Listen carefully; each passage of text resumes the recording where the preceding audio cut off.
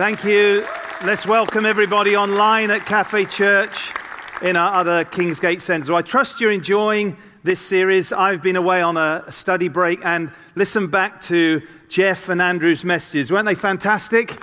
Why don't we just thank God for the amazing input that we get from these great speakers. So we've been looking at this wonderful subject of well-being and looking at this whole idea that we have different interrelated tanks and we have this concept of a life dashboard. And so I trust as we've been looking at various areas of physical, emotional, spiritual, relational, vocational well-being, that you've begun to take next steps in your journey. You know that this season isn't all done and dusted. This is us setting ourselves on a new course to see increased well-being, not just now, but for the rest of our lives. Amen? And so today we come to, last but not least, the whole area of our finances. And I'm sure we all agree that this is an important area to cover. When I first started thinking about this series and was beginning to write the book, I actually wasn't going to do a section on finances. And then I thought, hold on a minute, we're missing out a key area of well-being. Right now, the not so good news is that as a nation, we have a lot of financial stress. Apparently, a recent survey said that 77% of the UK are stressed about their finances. 17% are very stressed. And you don't need me to tell you that financial pressure can have an impact on our sleep, on our mental and emotional well-being, and of course on relationships and marriages as well. So it's not that we're looking at just finances for finance sake. There's something about money, the love of money or the fear of lack of it, that can tug on us and can affect us deeply and impact other areas of our lives. So let's imagine a different scenario. Wouldn't it be amazing if as a whole church, every single Kingsgate member went from any sense of financial stress to financial peace and well-being? How about that?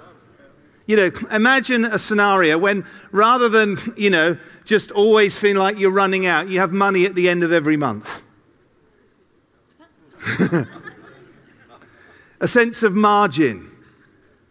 A sense of being able not only to provide for your needs and your family, but you've got some extra to enjoy life. That you can give faithfully to the work of the Lord and generously to those in need. You go to bed at peace, not worried or stressed about your finances.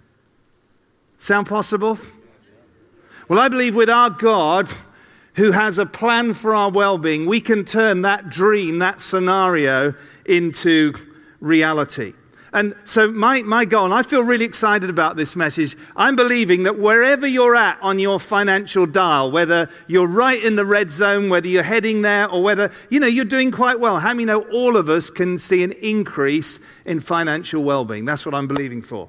Both as we look at it today, many of you going through the devotionals and unpacking in life groups. And I believe it's important we do that because one of the problems that compounds the problem is that we're often very reluctant in our culture to talk about money. We'll talk about diet and health and other things. And so almost like the issues go buried. But can I say, let's get out where we're at in the light. God is our Father. He's good for us. Amen. And let's just allow the Spirit of God to a deep work of liberating us and getting a fresh perspective on this whole area. So, a couple of foundational principles. First is that the word we're using for well-being, the biblical word shalom, means, can we say this together? Well-being in every area of life. And I haven't got time to go back, but if you look at the use of the word shalom, it doesn't just mean inner peace, it means a sense of well-being in every area of life, including a sense of material or financial provision. That was in the Hebrew worldview. So when we talk about well-being, it's not well-being plus finance, it's well-being. It includes every area of our lives. The second foundation is the very nature of who our God is. You know that God is first our Father. Yeah?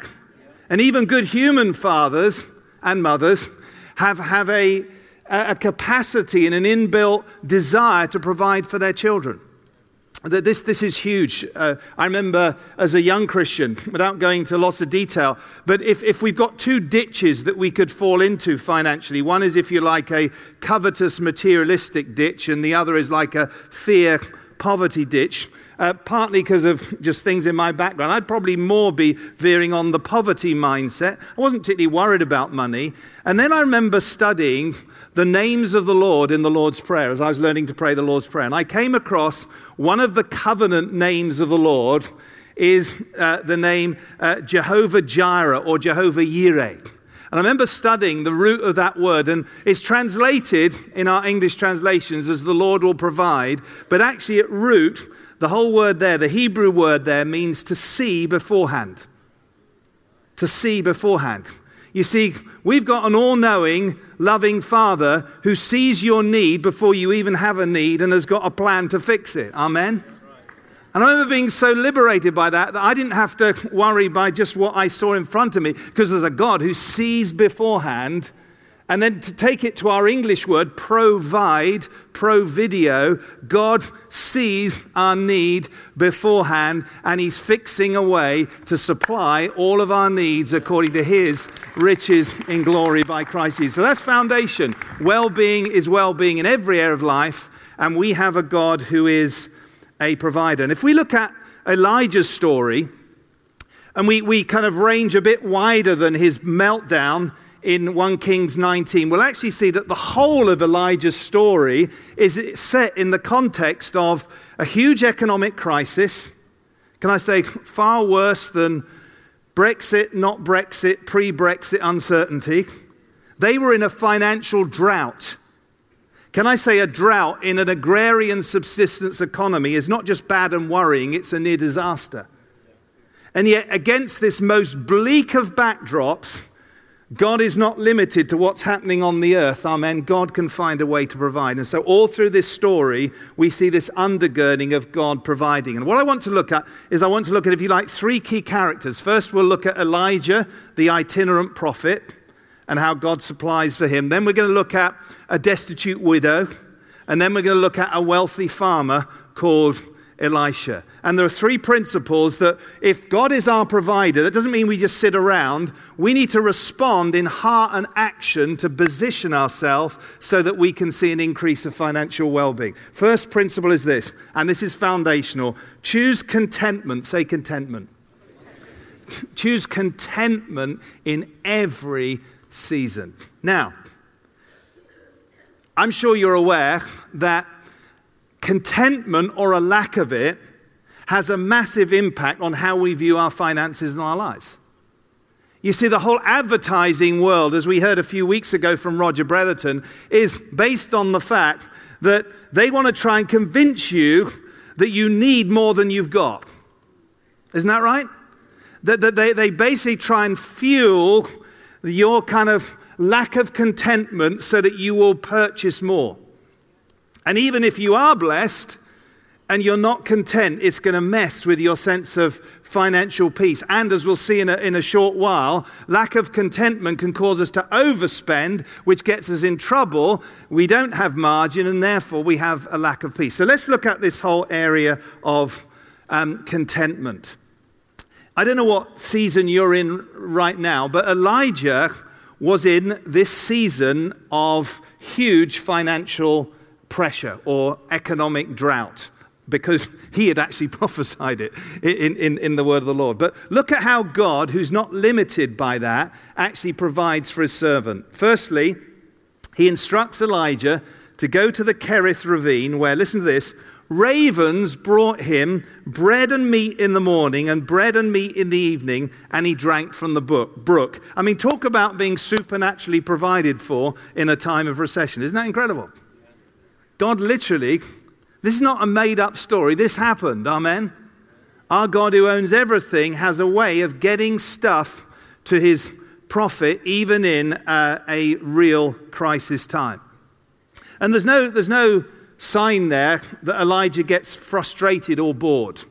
He's not sort of looking over at Obadiah, as we heard last week, saying, Obadiah's probably got a lot more dosh than Elijah. He's not sort of wishing he was Obadiah or, wishing he was riding around the king's chariot. Presumably Elijah's sitting there just grateful that he's got bread and meat and drink because God is taking care, not of his luxuries in this case, but of his bare necessities.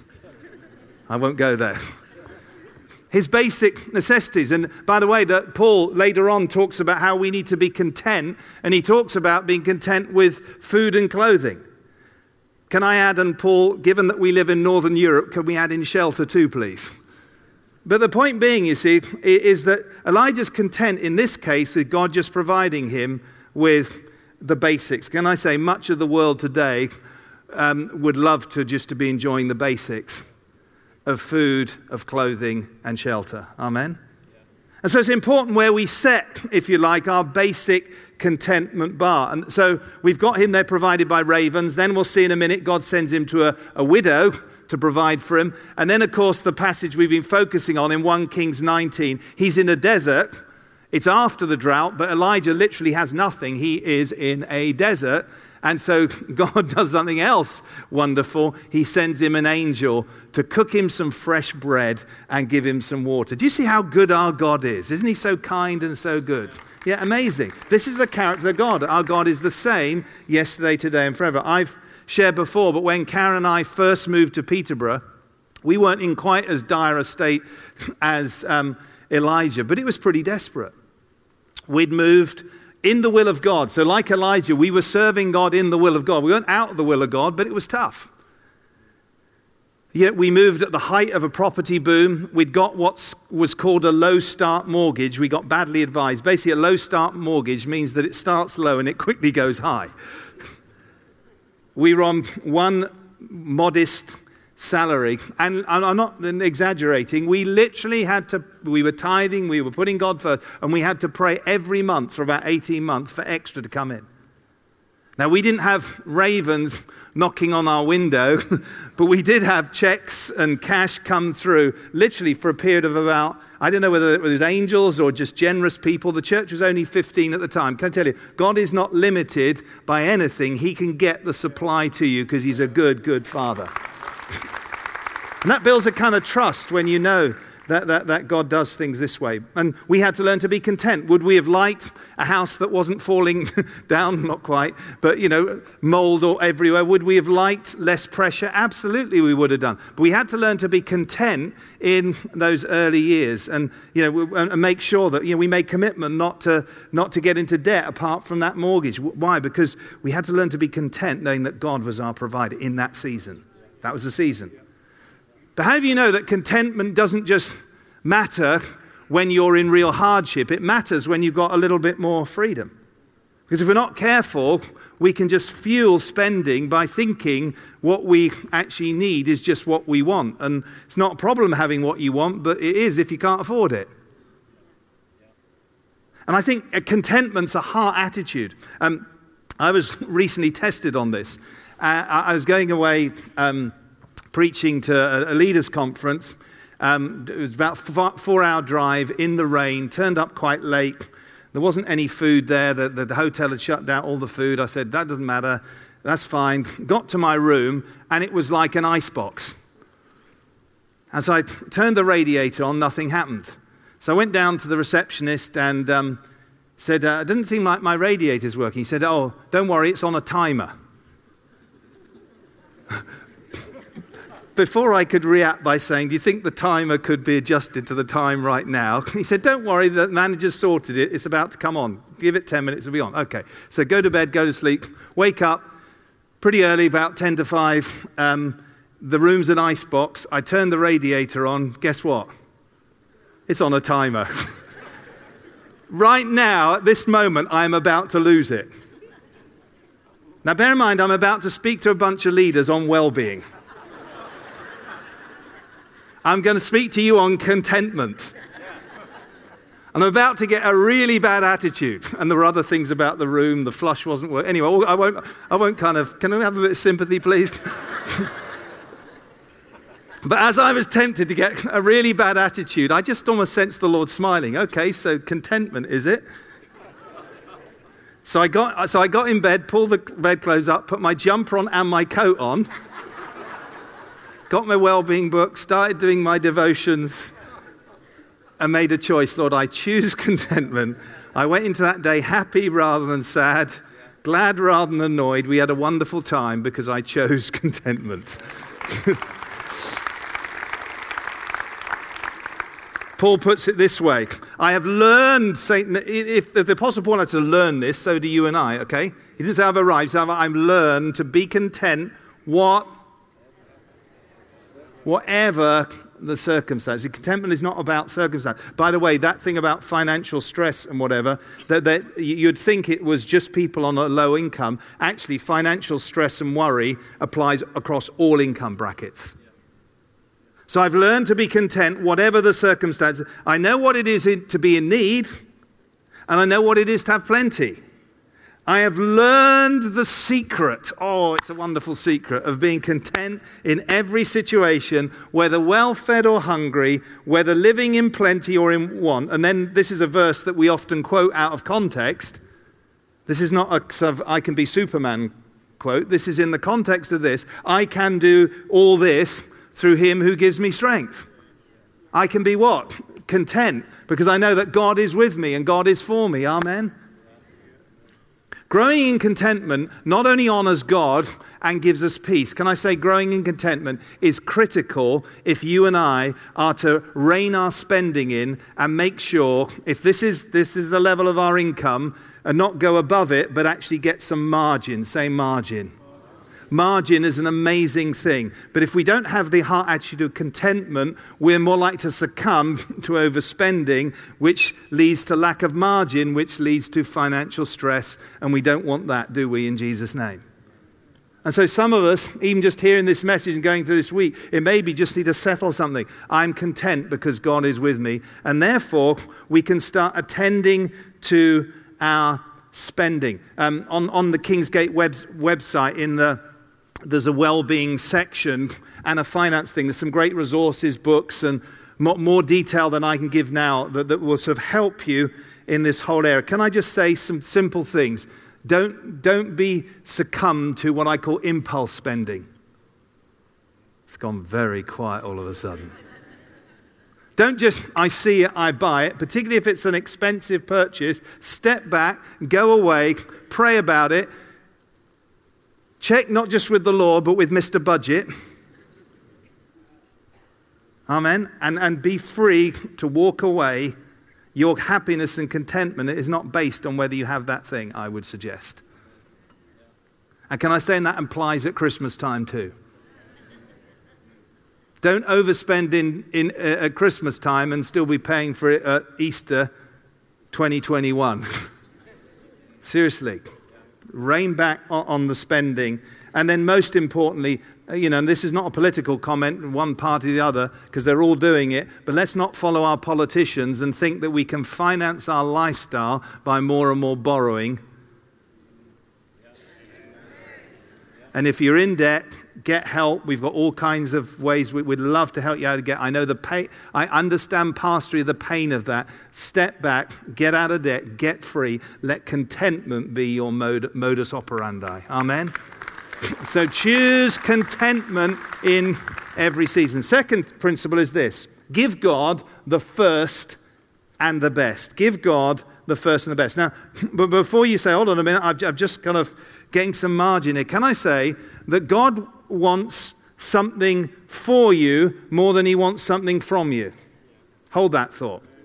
God wants something for you more than he wants something from you. Giving God the first and the best obviously honors him, and it supplies the need of people and ministries, but giving to God first and best is good for you, and it's good for me. Let me explain. Let me give you a second incident in the life of Elijah. And this is a stunning one. So we've had Elijah, number 2 character, a destitute widow. So let's go back to the Elijah story. The droughts begin to worsen. The brook at Kerith has dried up. And so God instructs Elijah to go and get food from a destitute widow who's about to prepare her last meal for herself and her son before getting ready to die. Now, I don't know about you. If I've been Elijah, I'd say, God, have you got this wrong? You must have some wealthy benefactors somewhere. Why are you choosing to send me to a destitute widow? I'll tell you why. Because God loves widows and orphans and all in distress. And God wants to involve this woman and help her get blessed. But first, she has to obey this, what at first may seem cruel, but actually is incredibly kind and liberating command. Elijah says to her, when he realizes where she's at, he's obviously operating as a prophet by the Spirit of God. He says, don't be afraid. Can I say that's a word to a lot of us out here at this time? Don't be afraid. First, say first. First, now this could be really misunderstood. First, make a small loaf of bread for me, Elijah says. You say, Elijah, what ego trip are you on, man? This is not Elijah being selfish. This is Elijah operating as a prophet by the Spirit of God. God could have provided for Elijah by continuing to supply supernaturally, send an angel, send a wealthy benefactor. God is not concerned about supplying Elijah's need. He's concerned about rescuing this destitute woman who's about to die. And so he says to her, first make a small loaf of bread for me from what you have and bring it to me, and then make something for yourself and your son. Notice the order, first and then. For here was the promise. The jar of flour will not be used up, and the jug of oil will not run dry until the day the Lord sends rain on the land. And listen to this. And it happened. Say it happened. It happened just as the Lord had promised. There was food every day for Elijah and for the woman and her family. And here we come face to face. God's economics are different to ours. And so this principle of giving first isn't just an isolated example. It's a very kind of compelling, striking example. But the issue of putting God first actually runs right the way through the Bible. You could go right back to, Cain and Abel, where Abel honors God by giving to God first. Here's a couple of verses from Proverbs. Can we say this together? Read this together. Proverbs 3, 9-10 from the Message translation. 1, 2, 3. Honor God with everything you own. Give him the first and the best. Your barns will burst, your wines will brim over. Wine vats will brim over. The point is this. If we want to honor God, we have to put him first. Can I say why? Not first because we know God will bless us, because we know that God has already blessed us, because he's given us his son, who is God's first and his best. And so everything we do starts with an attitude of gratitude. We want to honor you. But then the promise is that as we honor God and put him first, we begin to step into, listen to this, into God's supernatural economy. Now, they were in drought. The widow steps in.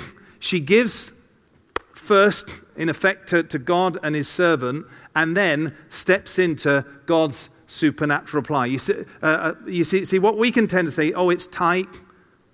And I'm not minimizing the concern. I know that for pressure on businesses, and I'm not saying necessarily you're doing this, but don't do this. Don't think, okay, things are tight, therefore we'll back off. I want to tell you, I would far rather entrust the 90% of my finances under God's supernatural supply than try and make it in any situation, recession or not, Brexit or not, uncertainty or certainty, than try and make it 100% with just me and my resources. Anyone else?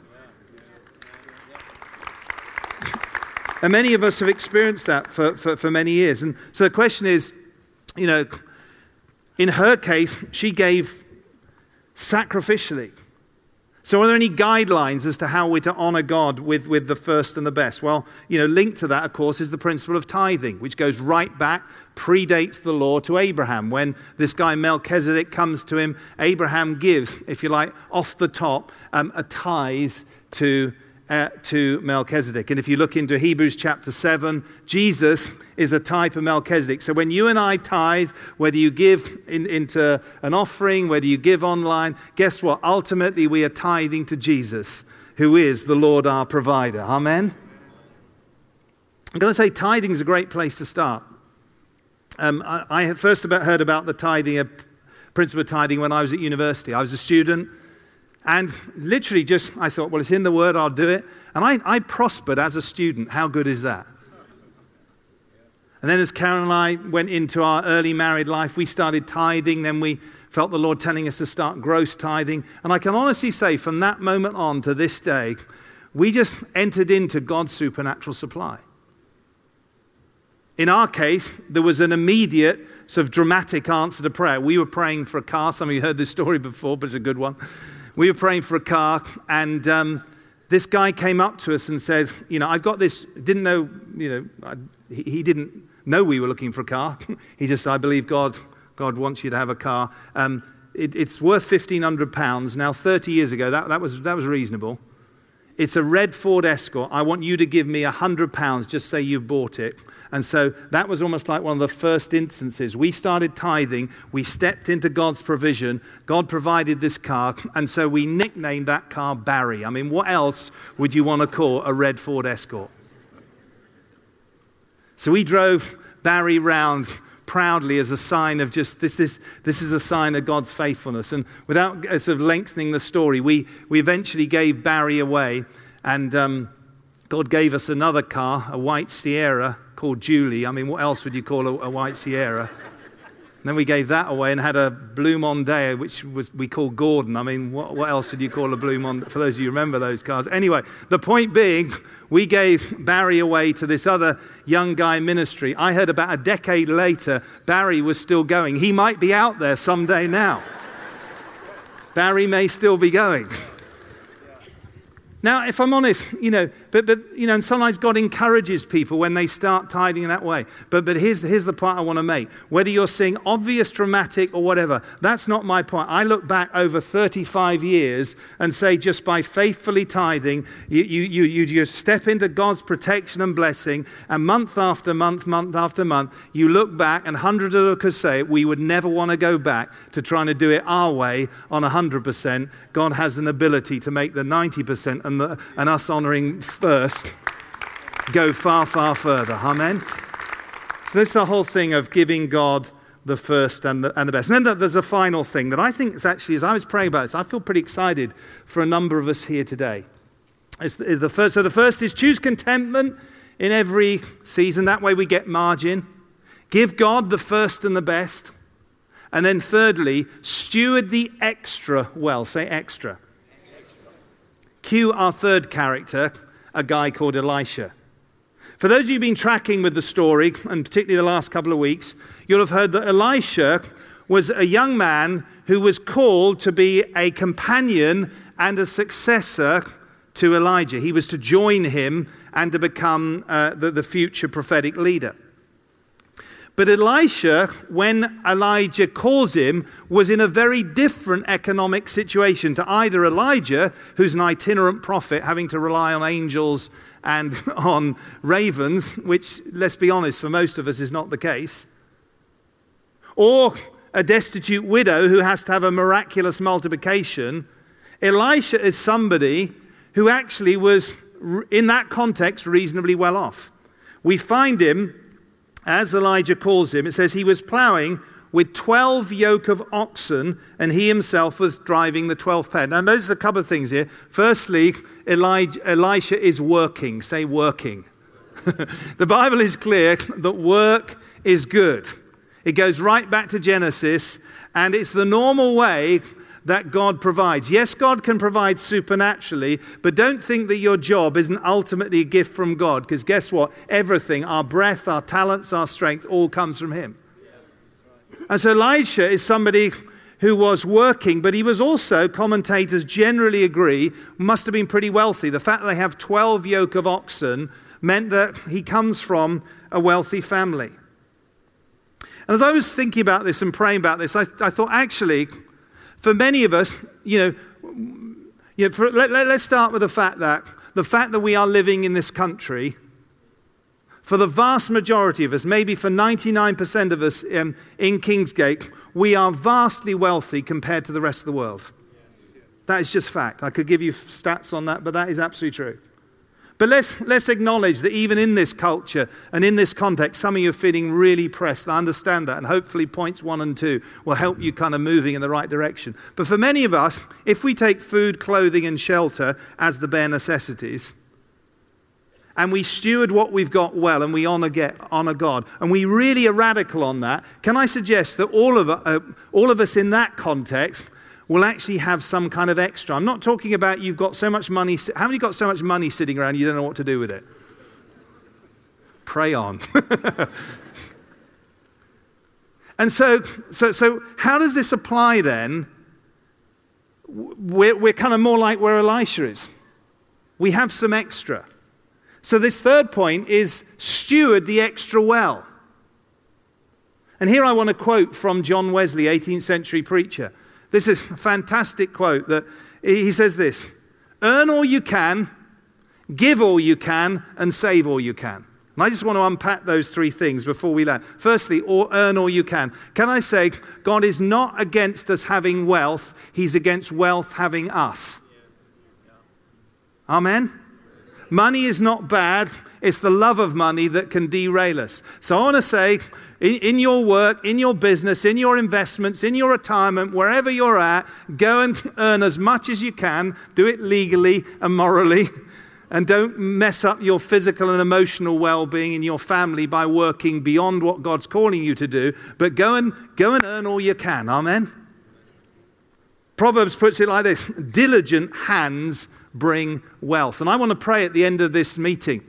And in all our centers, we're going to do that. Because I believe that God wants to, if you like, put some supernatural fresh on some jobs and some businesses. And those of you out of work, I want to pray that you'll get supernaturally supplied jobs as you go looking. I want to pray for investments to prosper. God is the God of all riches and all wealth. And he wants to get finances to his people so that they can steward the resources of the earth. Amen? Come on, he's a good God. So earn all you can. Secondly, I'm just going to change the order. Save all you can. Now, if we haven't got our spending under control, saving is going to be almost impossible because it's always going to be on the next month. Oh no, next year. No. Somehow we got to get a rein and start saving as a priority. I heard that apparently Gen Z or Z, which is the younger group before the millennials, sort of many of them being our teens or very, very early 20s, are actually a lot more financially prudent than many of later generations. And they're saving now, some of them, for their retirement in their teens. How many wish we'd done that? But great little scripture here by Proverbs 13:11 says, dishonest money dwindles away, but whoever gathers money little by little makes it grow. So can I say, saving really matters. Many of you know Robert Morris. He's a good friend of Kingsgate. He came to preach here.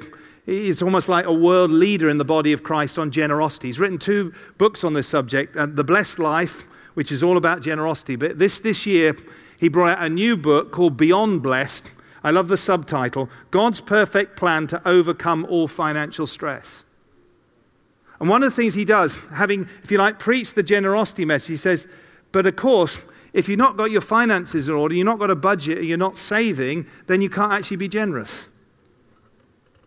So you know, in more detail I can possibly do now. If you want to check out on the Kingsgate website, I think we've got a link to it. But he does a whole thing on the importance of saving.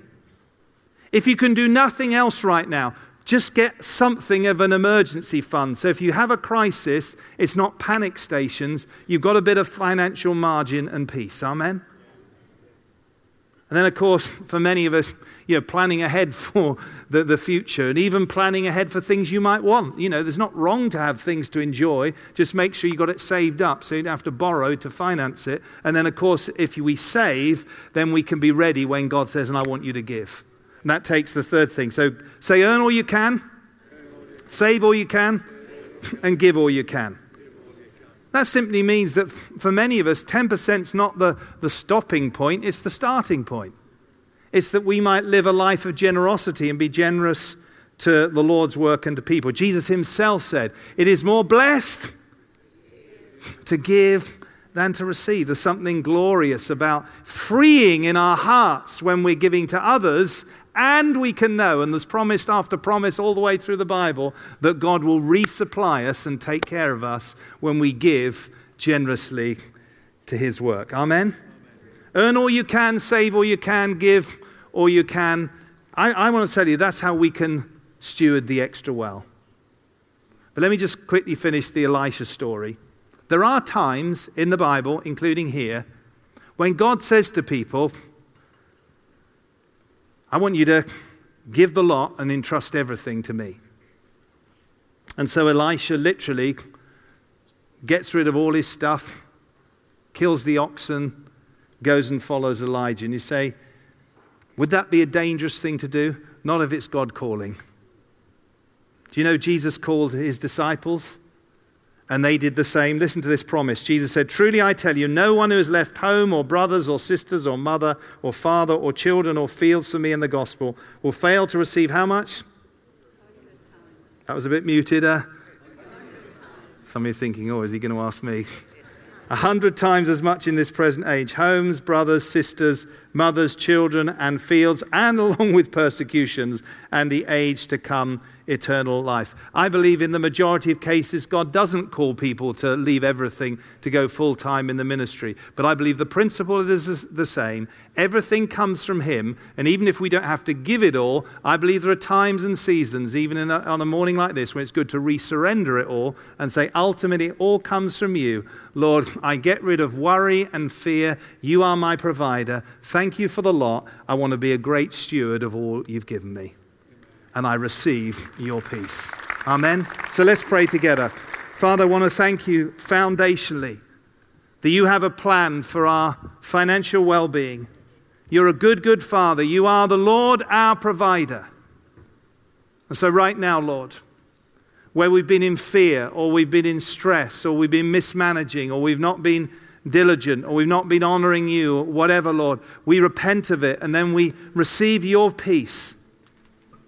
And I pray for every single person listening and watching that you'll give us at least one next step. One thing you want us to do in response to your incredible provision over our lives that would help us move the dial. I pray, Lord, for everybody in the red zone. You'll help them step out of that and get back to a place of financial health. For all of us, wherever we're at, Lord, we want to be better stewards of all that you've given us. We believe, Lord, for even that I'm believing you are going to confirm this message with signs following. I thank you for an increase over this house in Jesus' name. Amen.